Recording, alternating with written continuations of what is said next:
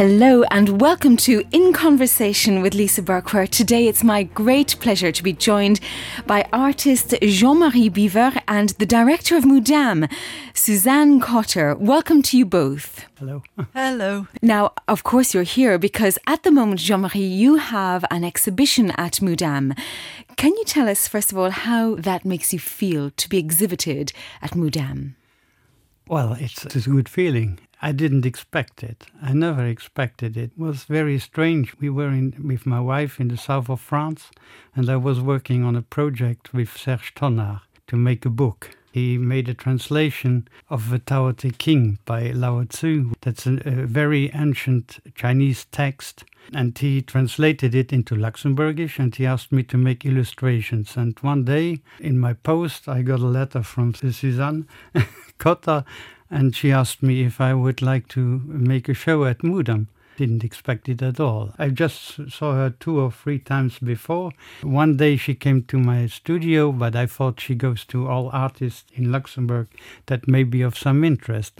Well, it certainly is a great honour. Now, Suzanne, I would really first of all like to ask you to explain to anybody who may be listening not from Luxembourg, tell us about MUDAM, what it is, in fact. Well, MUDAM, the name MUDAM is in fact an acronym for the Musée d'Art Moderne. Grand-Duc Jean is the full title of the museum. So MUDAM is like MoMA in French, Museum of Modern Art. And it is in fact a museum of contemporary art. It is the Museum of Contemporary Art in Luxembourg. It's housed in a beautiful building designed by the architect I.M. Pei, who was awarded the Pritzker Prize and who in fact passed away last year at the age of, I think he was 103. Very elderly but extraordinarily important and influential architect. But the museum opened in 2006. We have between 650 and 700 works of contemporary art. A number of them are large-scale installations. We continue to acquire for the collection. We acquire in modest number, but with a great deal of ambition. We have a program of temporary exhibitions that varies over time, and we are in dialogue with museums around the world who are working with contemporary artists and contemporary art. And why did you want to showcase Jean-Marie Biwer's work? For a number of reasons. First of all, because I think he's a very beautiful and very relevant painter. I'm very interested in painting. That's a personal point of view, but professionally, Jean-Marie has work already in the MUDAM collection. I met him as Jean-Marie mentioned, on a number of occasions, and I was interested to know more, so I did a little bit of research, and it was really going to visit him in his studio to be able to spend that time and to be able to see his examples of his painting from very, very early on, which are still with Jean-Marie, that I was able to have a greater sense of just how dedicated he has been all his life as an artist, but as an artist who works with the medium of painting. So that it's really his work that persuaded me first and foremost. And then, of course, in relation to the museum and the way we program, it's important for us to be able to show the work of artists from Luxembourg. We have an international view. I like to say that MUDAM is like Luxembourg. We're a European museum, but with a view to the world. But we're also very much anchored here in Luxembourg. And so we know that for people here in Luxembourg, the work of artists who are from here resonates with them in a very special way. This isn't unique to Luxembourg. In London or in Lisbon or in New York, it will be the same. People, even if they don't know the artist or their work, the fact that they are from the same place as them would attract their interest. And I think it's important to be able to do that, to attract people from Luxembourg, to anchor the activity of the museum in the place in which it's located, but also to be able to come to understand and to recognize the work of artists who are from here. The other thing I would say, it's a third element which intrigued me and was definitely a motivating factor, was that Jean-Marie Biwer is not unknown. His work is actually in many public collections. You see his work in town halls across the country. Having met him and done my research, I saw a painting by his in the Clinique d'Aix when I was having some treatment for my foot, and sitting there thinking, that's such a beautiful painting, and then getting closer and seeing, oh, it's by Jean-Marie Biwer. And I thought it was very interesting. He's an artist who's recognized, who's appreciated, and yet who is under the radar. And one of the things we can do as a museum is give visibility to artists and really benefit from the important platform that we are, I think, for art and for culture. Well, you've mentioned 3 things that I'd like to pick up on there.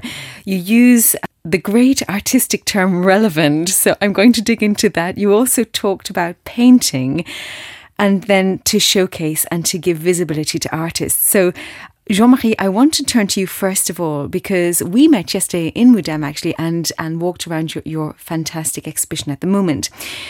Painting is your main medium. You have mosaics and other things as well, but it's mostly painting, some pen work as well. About 20 years ago, at the end of the 20th century, critics, curators, even museum directors and artists themselves thought that painting might be a dying art form. It hasn't been the case for you, so I'd just like your thoughts on that. It was not the first death of painting. I mean, that started with Marcel Duchamp, and even before him. Many people don't know where Marcel Duchamp comes from, because in 1880 there was a group of students who made jokes, and all Dadaism went out of that little circle, small circle. Many people don't even know it, just as Marcel Duchamp made it popular. In some way, he really made it worldwide a position, an artistic position.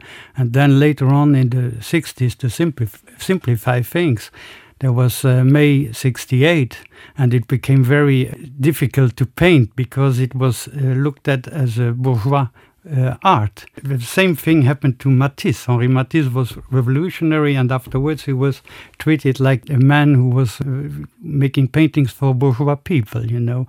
Painting all over the 20th century was declared dead, but it always resurrects in some way, because in my generation, when I was doing painting in Luxembourg, at some point nobody was interested anymore in it.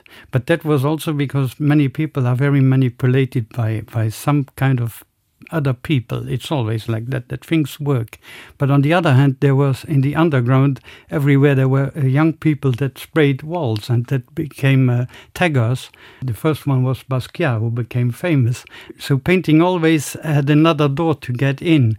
And I didn't know about it, but later in 2005, 6, 7, I saw shows from Luc Tuymans, a Belgian painter, Marlène Dumas, a Dutch painter, a woman, and Hockney became famous again, and also a bit later Peter Doig.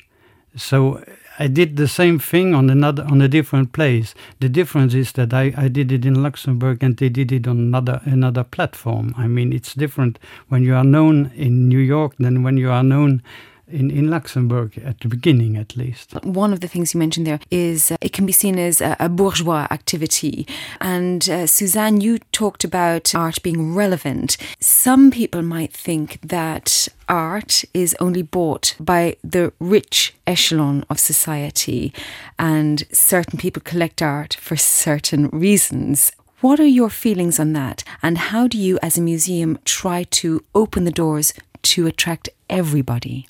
Well, I think the answer to your last question actually lies in the fact of being a museum, because a museum is we are not a private collection. A museum is there for the public. So our mission is 100% public. So immediately that notion of, it's not available to us is taken out of the equation. The history of museums, since they first started being put together or constituted, was based on the idea of an accessibility to the public with a pedagogical and a didactic role.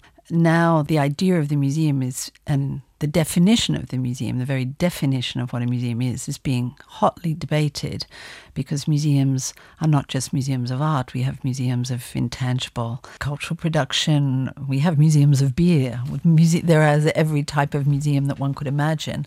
Ultimately, what do we think of museums? I think we like to think of them as open spaces, and spaces of encounter, spaces of exchange, spaces where people can agree to disagree. So here we have question in the case of our museum and a museum of art and contemporary art, that we have questions of taste or questions of what speaks to people, which is why we look very much to diversify the program that we have. So at the moment, if you visit MUDAM, you can visit Jean-Marie's exhibition, which is a very beautiful exhibition where it's largely painting with some works on paper. But we have amazing installations by artists of many different mediums. We have video installations. It's different types of art that has been made, I would say, in the last 30 years. And we like to think that within that offer, there will be something that will interest somebody. They don't have to like everything. What we want to show is there's diversity. And within that diversity, there's the idea of, as I said, being able to agree to disagree. All artists don't think in the same way, and they never have. And some artists have, in fact, disagreed hotly with other artists or positions, the type of art they should be making or not be making, what an artist might consider to be relevant at any one time. We like to say, well, all of those positions are viable. What are the ones that we think are the most interesting or the most important to be showing now, here, to our public, in this space, in Luxembourg? There are many levels to that. Back to your question about the idea of the bourgeoisie. I'm sorry, Marxism is over. It's finished, that discussion about the bourgeoisie. I mean, now we're all struggling to say, well, what's happened to the middle class at all, just in terms of our current economic, socio-political condition and situation across the world. So I think that's a very old-fashioned thing. What I would add to what Jean-Marie was saying, which is a very nice and very fluid exposition of the place of painting within the history of modern art, certainly, and contemporary art, is that painting is also about storytelling. And we were talking about that a little bit earlier, just before we began this podcast, that we all need stories and we all tell stories. We all live our stories in a way. We live our own stories. And painting contains within it many different stories, depending on the nature of the painting, if it's figurative, in the case of Jean-Marie, if it's abstract. And then there's the story of painting itself.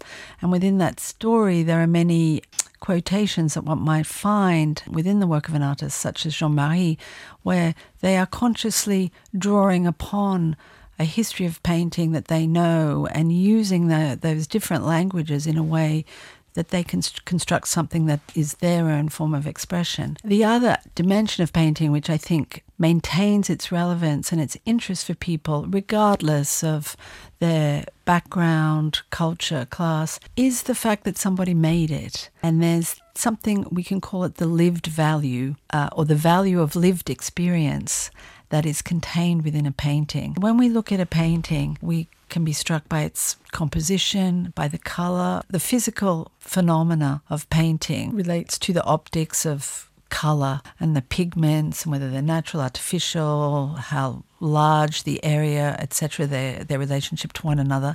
All of those things somehow work. We respond to them physically and organically. But there's also, I think, this connection that we can have with painting because we can detect the trace of another. And I think there's a human connection that happens when you look at painting.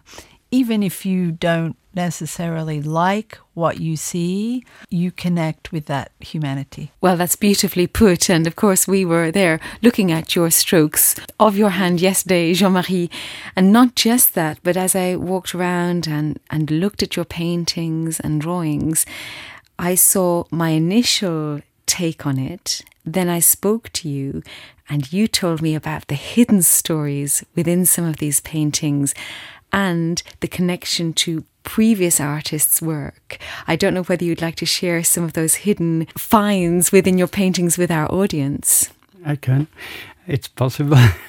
In the beginning, when you start becoming a painter as a child, I think the first thing that makes you become a painter one day is that you look at images, not at the outside world, but really people who made images, whether it was comic strips like Tintin or painters that draw in the street, that painted Madonnas with pastel colors. I remember when I was a child, I was fascinated by this. I was a normal child. I played football like every other kids, but I read a lot of books and I loved to look at images.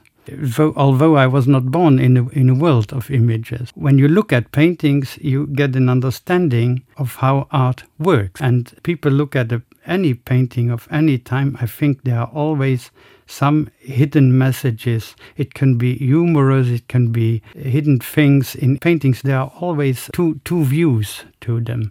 I remember I have in my mind a painting by Van Eyck, which is very known, of the man who collected money from people who wanted to have a portrait of him with a Madonna where he's praying to get to heaven, you know. Van Eyck, he went and put his wallet with the money on his side, and the man, he said, you have to take this away.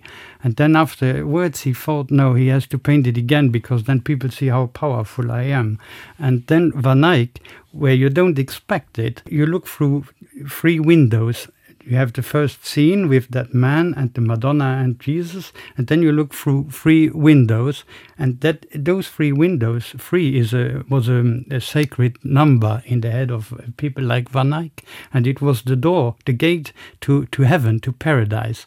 So he put 2, how do you call that, kind of blackbirds, des pies en français. Magpies. Yes, into the paradise, which is impossible. And every farmer, every simple man, he was just laughing because it was the stealer who goes to paradise, you understand? Yeah. And you don't expect it. And I think all through the history there are little things like that in a painting. I work in the same way. I think that's one of the degrees of paintings. You have, if somebody sees just a tree or a heaven in what I do, that's absolutely okay to me, you know.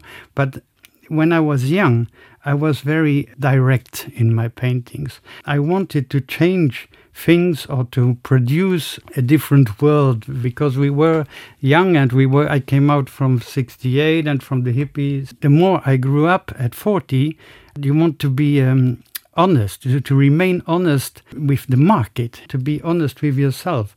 And when I became 50, then I thought all this is not important. What is important is not that you expect something from people, but it's important to give, to offer something to people. And that's exactly the show we build up now. That's also why we did not make a retrospective.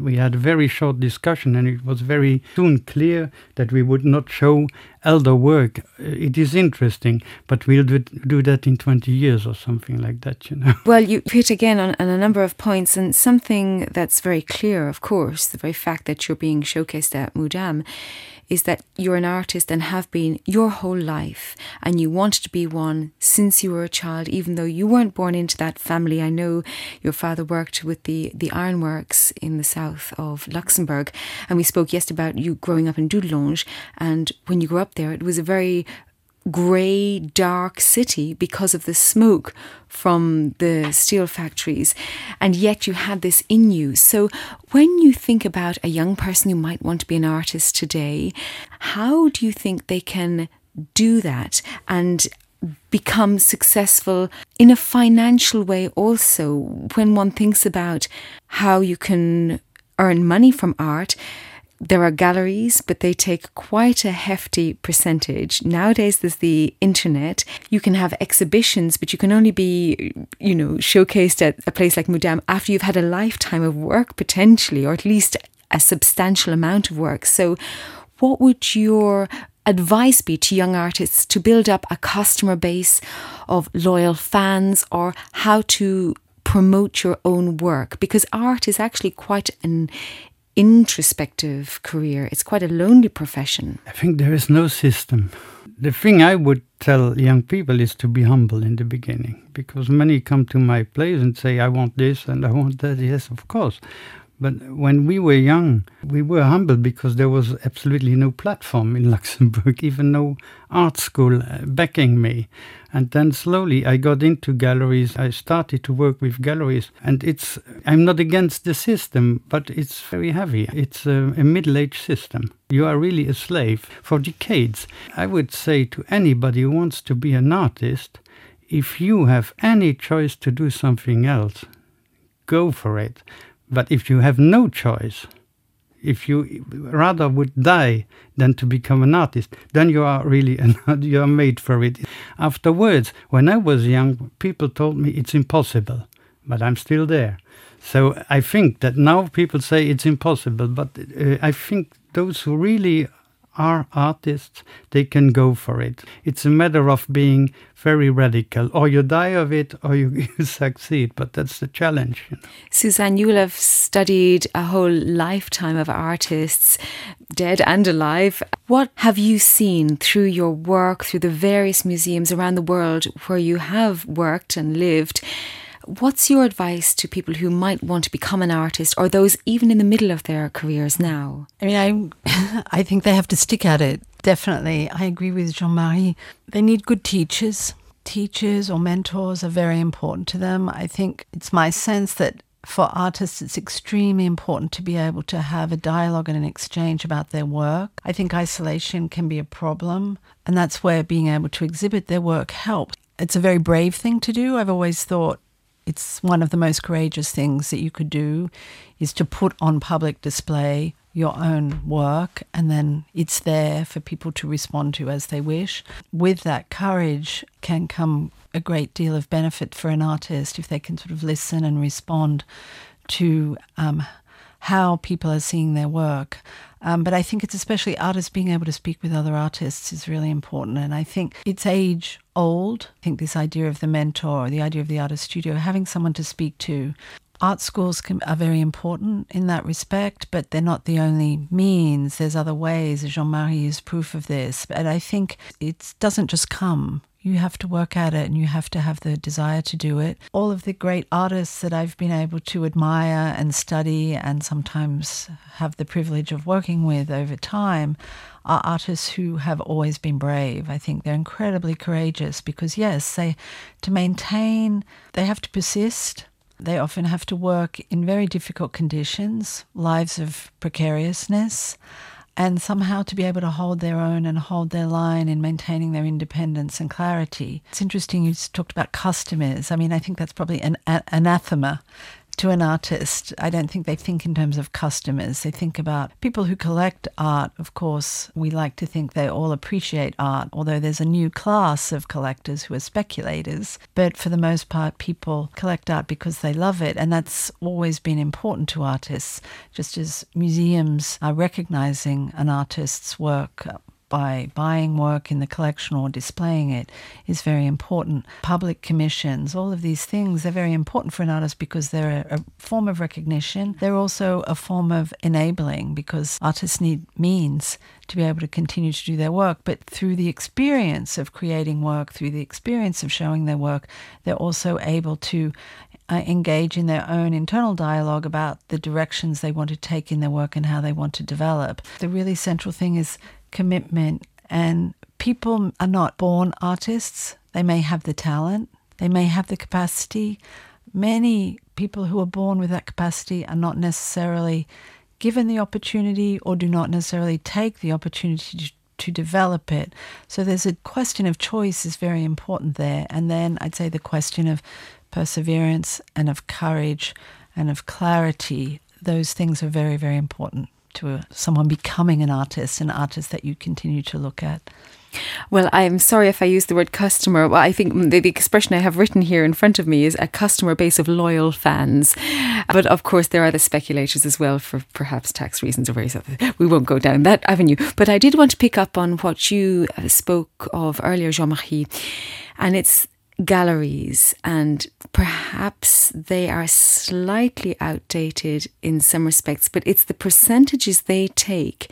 And when we were talking yesterday in the gallery, I mean, I was aware of about 50%, but you said in some galleries it can go up to 96%. Nowadays, yes, but that are very honest people. I heard that from a friend in France who had this proposition, but it's normally it's 50%, and they put it together with hours, and then they divide it in two, so you come to 56%. And the problem is that you work maybe 1 year for an exhibition, you go on your bank account, your working account, you go into the cellar, and if you sell, it's okay, and you pay back the bank first. And you all the time are running after a hole, you have to fill up again, you have a family to make live. What I don't like is the system, because they have every month they have a show. Okay, they work, they do also shows in Basel and in Cologne, and they pay a lot of money there, so they invest themselves as well. But what I always had a problem in Luxembourg. When I was in Basel, I was there with a Belgian gallery.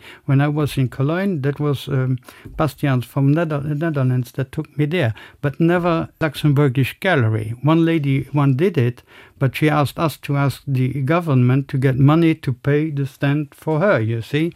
I think that's a podcast to come, because it sounds like things need to potentially change there on both sides to make it work. What I mean is in the beginning of the 20th century, when galleries rose up, galleries like Kahnweiler were really people that had a vision. They saw Picasso and they took tremendous risk to show this kind of work. It's just an example. And then they bought part of his work and they offered it to customers. But Picasso was able to work because he got a little bit of money, at least in the beginning, or Matisse or people like that. And they don't do that anymore. They are just, you take 100% of risk. If you don't sell, they throw you out of the gallery or they don't show you anymore. And that's what I don't like, in the system. But now they got a problem because with internet, young artists have a platform that they never had before. When I look back in my career, I worked 30 years. I was a kind of known in a very small circle of collectors who are friends, to give you an answer to your question before. Really good friends, because without those people I would not exist. I would not have the show at MUDAM. But on the other hand, we had no platform where normal people could see that an artist is somebody who works every day, and I can show this on Facebook. The process of, and some people, the more and more people look at this, and galleries have in concurrence. They are not alone showing work, a competition in some way. Of course, it's very different. I always tell people, go to the shows, go to the museum, go to look at paintings for real. And young artists, I'm sure that they use it, and I'm sure that galleries have to rethink their whole system of functioning. Absolutely. I think that is a conversation to be had in the future, but it's wonderful with the medium of the internet, Facebook, whichever you choose to use. A fan, somebody who wants to see how you work, can see the continual process and not just the final product, which is what we have in galleries or on display in other places. Just bringing it back to today, we've all sat through coronavirus. It's affected everybody in different ways. How has MUDAM had to rethink this? Well, it's still going on, as we know. I would rather sort of respond by saying it's how are we addressing the situation. The question of rethinking is something we're beginning to do. Obviously, with the closure of the museum, which happened on the 13th of March, we reopened on the 11th of May. In Luxembourg, we were quite fortunate, although 2 months felt a very, very long time. We had to reorganize ourselves as a staff to be able to be in contact, technologically to be able to communicate, to establish a system of communication, which went from the personal phone call to the sort of departmental Zoom meetings to I would hold a weekly Zoom afternoon tea, where we were really working with different levels of, it wasn't so much about making the museum function, but making sure we all somehow stayed connected and we could exchange about what was going on. But we also, in parallel at the same time, recognized the importance of maintaining a connection with our public. I think it was worrying at first because we think of ourselves as a museum of contemporary art as an institution that's capable of responding to what's going on around us through the work that we show and the types of programs that we prepare in a very effective and relatively rapid way. But here, I think we were like, what do we do? How do we show our relevance? How do we show that we're still there and we are relevant? And it was particularly our educational team, what we call the Service des Publics, who came up within the first week with a set of programs that we could work with online. And we put online, so we unfolded them, but it began with workshops, all based around Jean-Marie's exhibition, actually, but beautifully produced video shots, I guess, of how to make things, storytelling, and then we developed tours, virtual tours. So we developed a whole program of content, which now we're wanting to keep going, but in parallel with the functioning of the museum.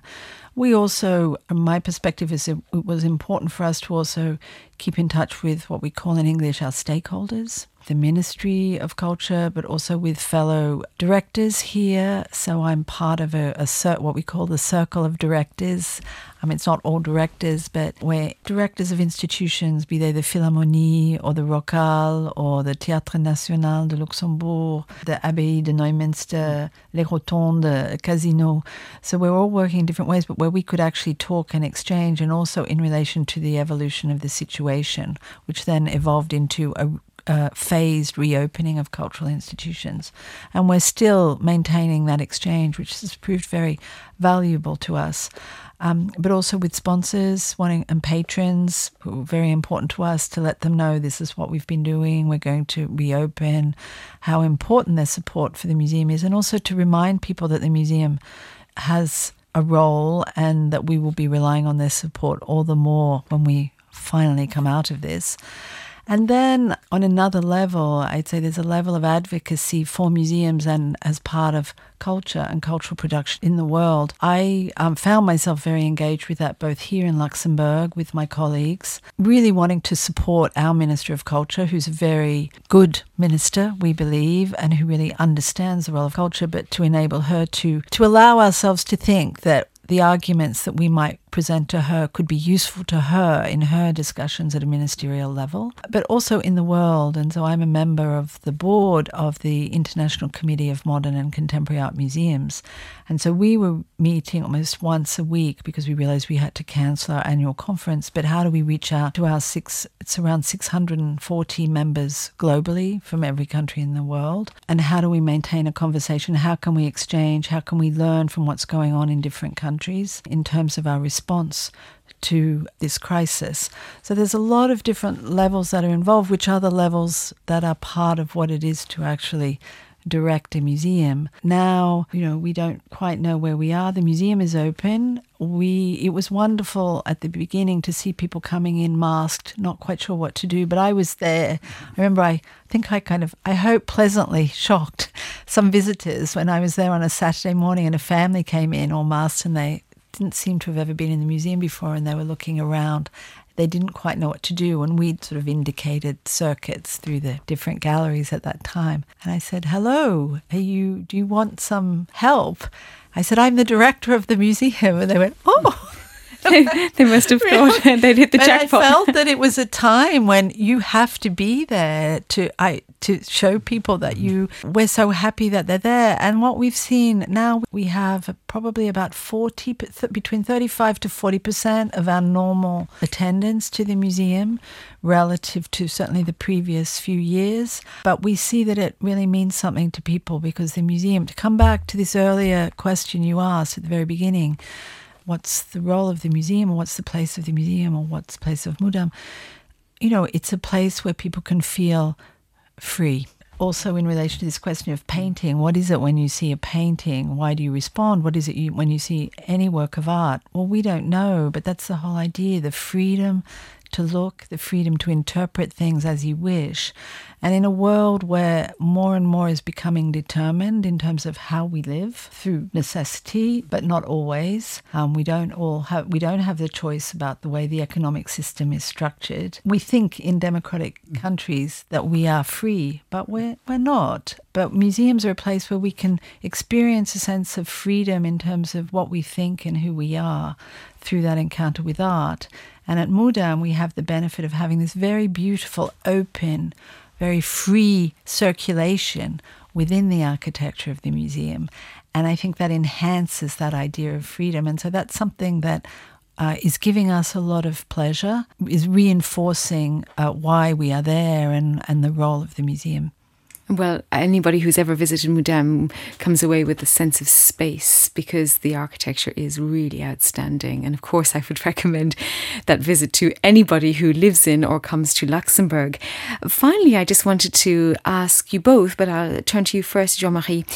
This time of quarantine and being at home, I feel, it's just a personal thought, knowing friends of mine and my own family, a lot of people have become more creative. We've been at home. It's been a time where some people have turned to artistic endeavours.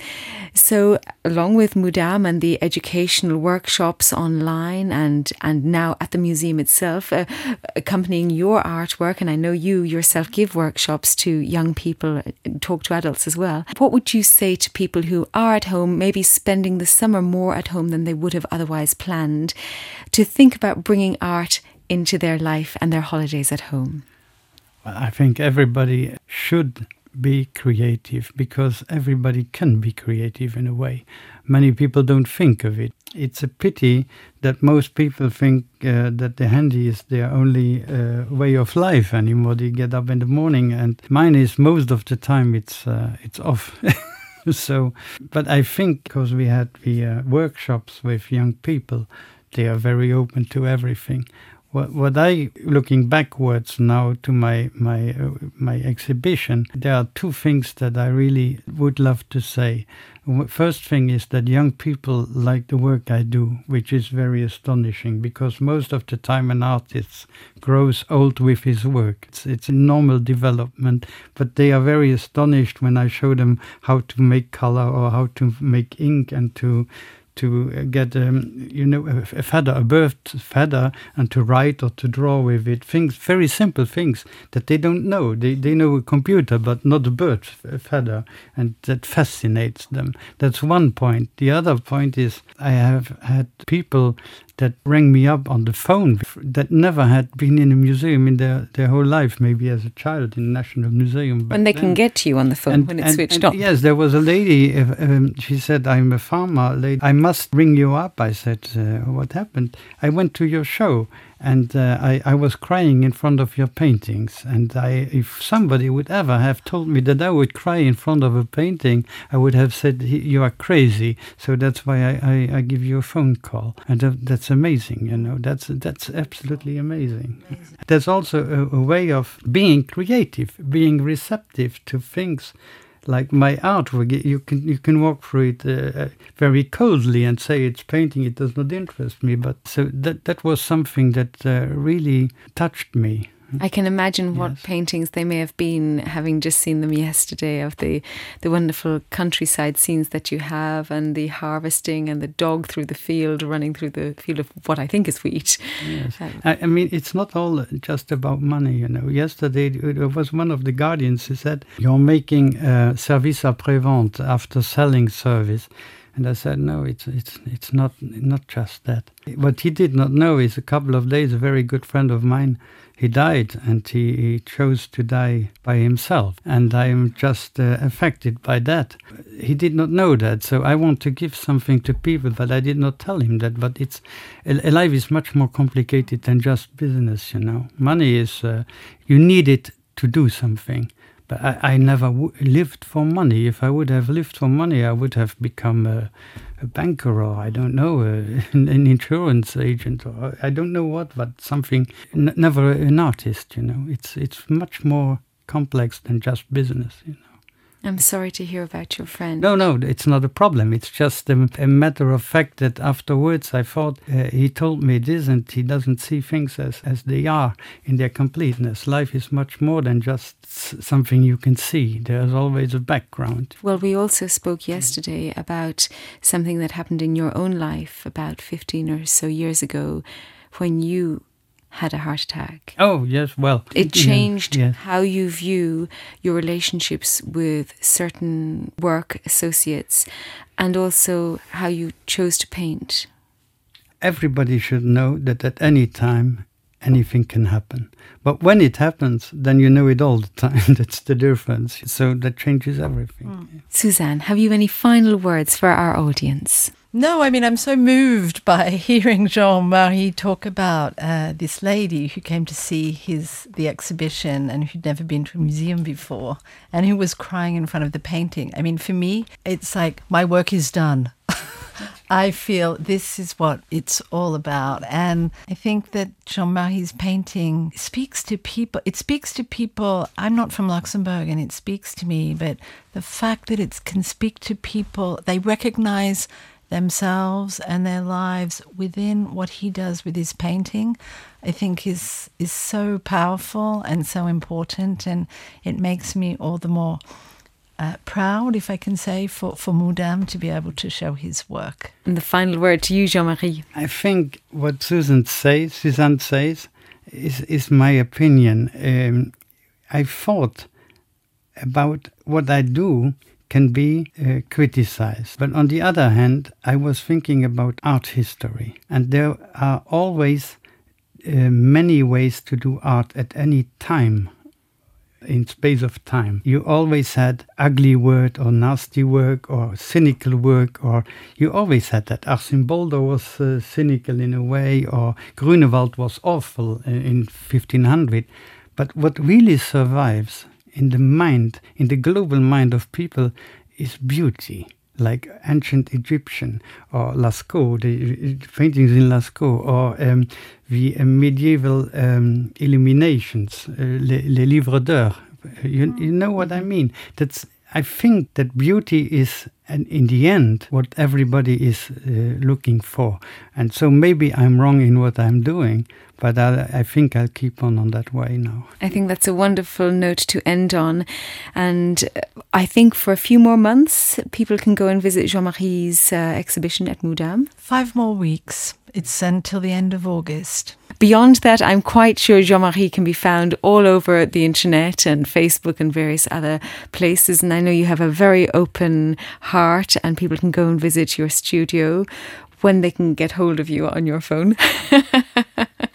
And we wish you all the best with your continued artistic work of a lifetime. And thank you so much, Suzanne, for everything that you've done in Luxembourg with MUDAM also. Thank you both so much. Thank you for tuning in.